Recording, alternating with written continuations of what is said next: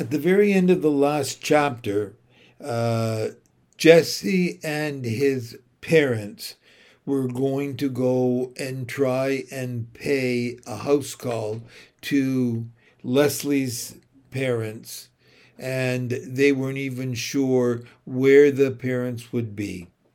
Chapter 12, Stranded.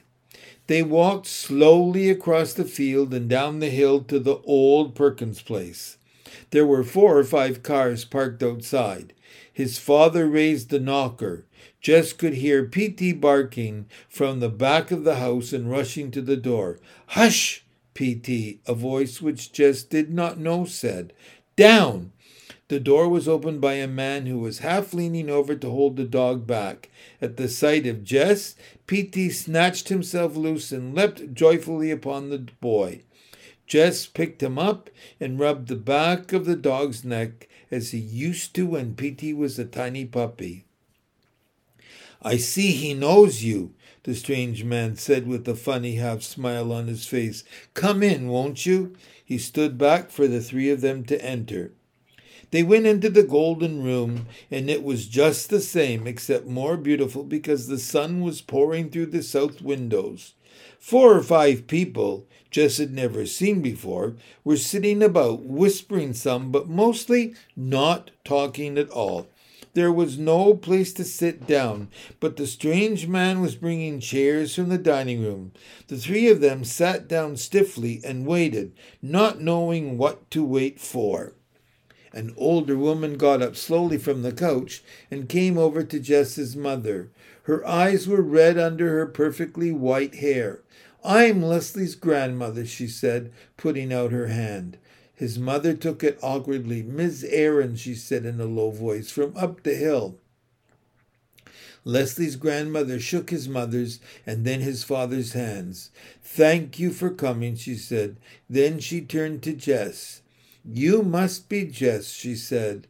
Jess nodded. "Leslie..." Her eyes filled up with tears. "Leslie told me about you." For a minute, Jess thought she was going to say something else. He didn't want to look at her, so he gave himself over to rubbing P.T., who was hanging across his lap. "I'm sorry," her voice broke. "I can't bear it." The man who had opened the door came up and put his arm around her. As he was leading her out of the room, Jess could hear her crying. He was glad she was gone. There was something weird about a woman like that crying. It was as if the lady who talked about Polydent on TV had suddenly burst into tears. It didn't fit. He looked around at the room full of red-eyed adults. "Look at me," he wanted to say to them. "I'm not crying." A part of him stepped back and examined his thought. He was the only person his age he knew whose best friend had died. It made him important.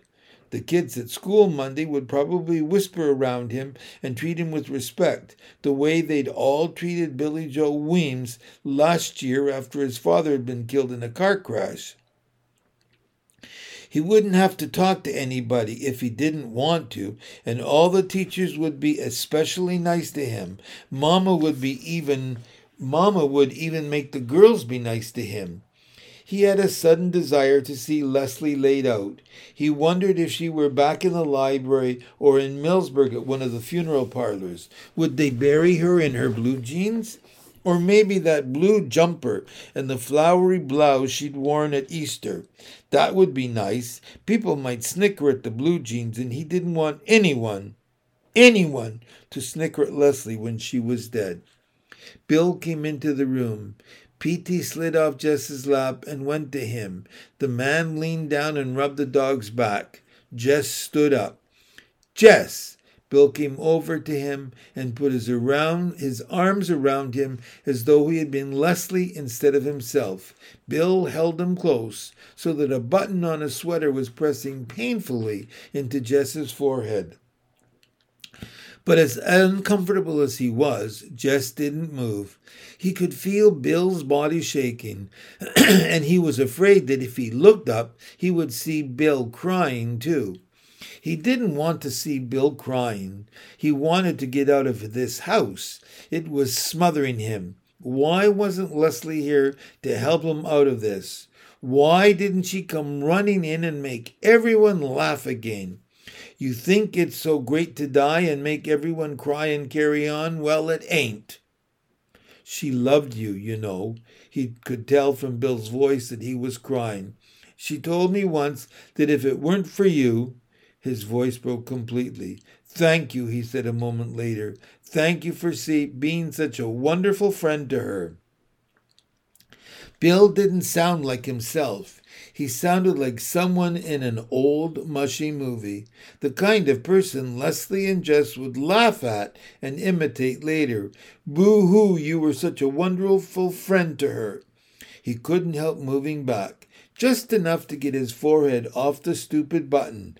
To his relief, Bill let go. He heard his father ask Bill quietly over his head about the service, and Bill answering quietly, almost in his regular voice, that they had decided to have the body cremated and were going to take the ashes to his family home in Pennsylvania tomorrow. Cremated.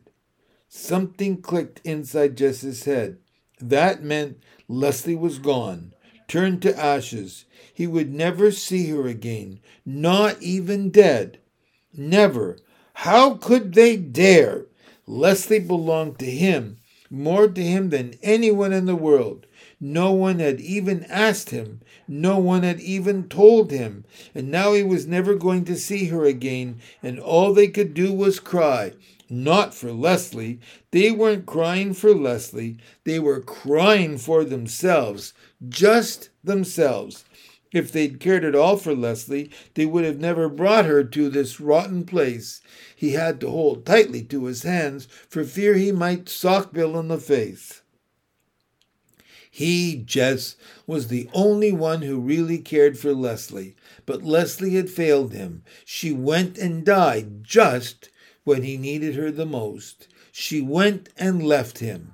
She went swinging on that rope just to show him that she was no coward. So there, Jess Aarons. She was probably somewhere right now laughing at him, making fun of him like he was Mrs. Myers. She had tricked him. She had made him leave his old self behind and come into her world. And then, before he was really at home in it, but too late to go back, she had left him stranded there, like an astronaut, wandering about on the moon, alone. He was never sure later just when he left the old Perkins place, but he remembered running up the hill towards his own house with angry tears streaming down his face. He banged through the door.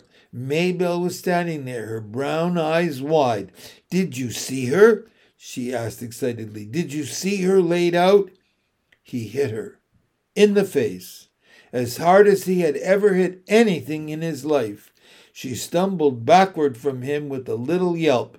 He went into the bedroom and felt under the mattress until he retrieved all his paper and the paints that Leslie had given him at Christmas time. Ellie was standing in the bedroom door, fussing at him. He pushed past her. From the couch, Brenda too was complaining, but the only sound that really entered his head was that of May Belle whimpering. He ran out the kitchen door and down the field all the way to the stream without looking back. The stream was a little lower than it had been when he had seen it last. Above, from the crabapple tree, the frayed end of the rope swung gently. "I'm now the fastest runner in the 5th grade." He screamed something without words and flung the papers and paints into the dirty brown water.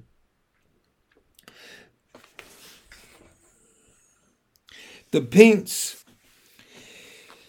floated on top, riding the current like a boat, but the papers swirled about, soaking in the muddy water, being sucked down, around, and down. He watched them all disappear. Gradually his breath quieted, and his heart slowed from its wild pace. The ground was still muddy from the rains, but he sat down anyway. There was nowhere to go, nowhere ever again. He put his head down on his knee. "That was a damn fool thing to do." His father sat down on the dirt beside him. "I don't care. I don't care. He was crying now, crying so hard he could barely breathe. His father pulled Jess over on his lap as though he were Joyce Ann. There, he said, patting his head. Shh, shh. I hate her, Jess said through his sobs. I hate her. I wish I'd never seen her in my whole life. His father stroked his hair without speaking. Jess grew quiet. They both watched the water. Finally, his father said, Hell, ain't it? It was the kind of thing Jess could hear his father saying to another man.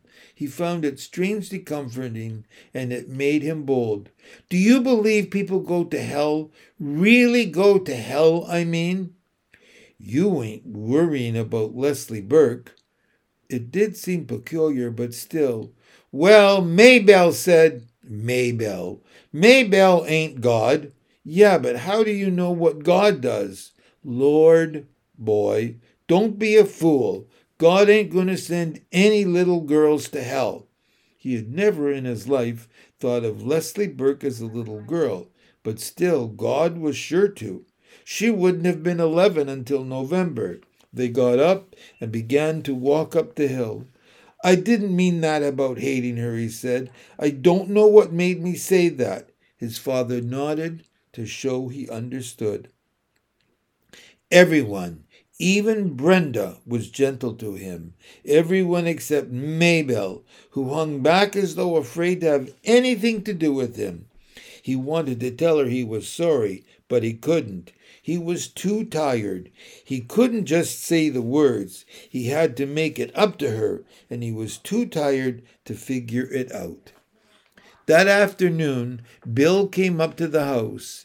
They were about to leave for Pennsylvania, and he wondered if Jess would take care of the dog until they got back. Sure, he was glad Bill wanted him to help. He was afraid he had hurt Bill by running away this morning. He wanted, too, to know that Bill didn't blame him for anything, but it was not the kind of question he could put into words. He held P.T. and waved as the dusty little Italian car turned into the main road.